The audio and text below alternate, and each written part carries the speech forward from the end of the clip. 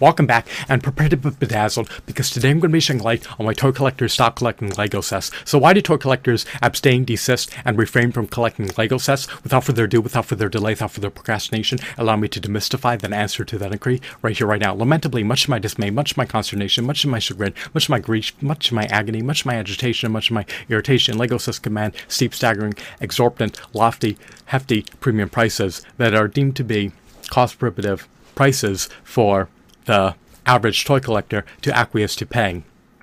Toy collectors have a finite amount of financial resources and they do not want to dispossess themselves of all their financial resources by purchasing premium priced LEGO sets.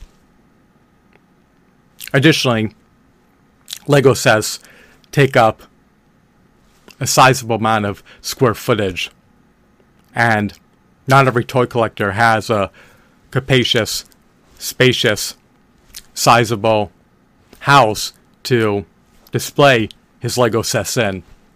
So having a dearth of square footage could deter a toy collector from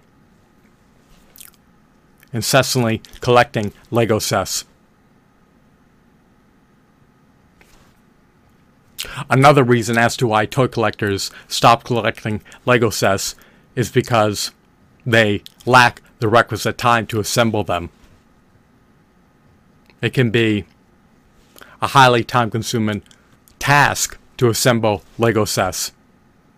I hope that you deem this video to be insightful, enthralling, captivating, riveting, and intriguing. Have a blissful day. Goodbye.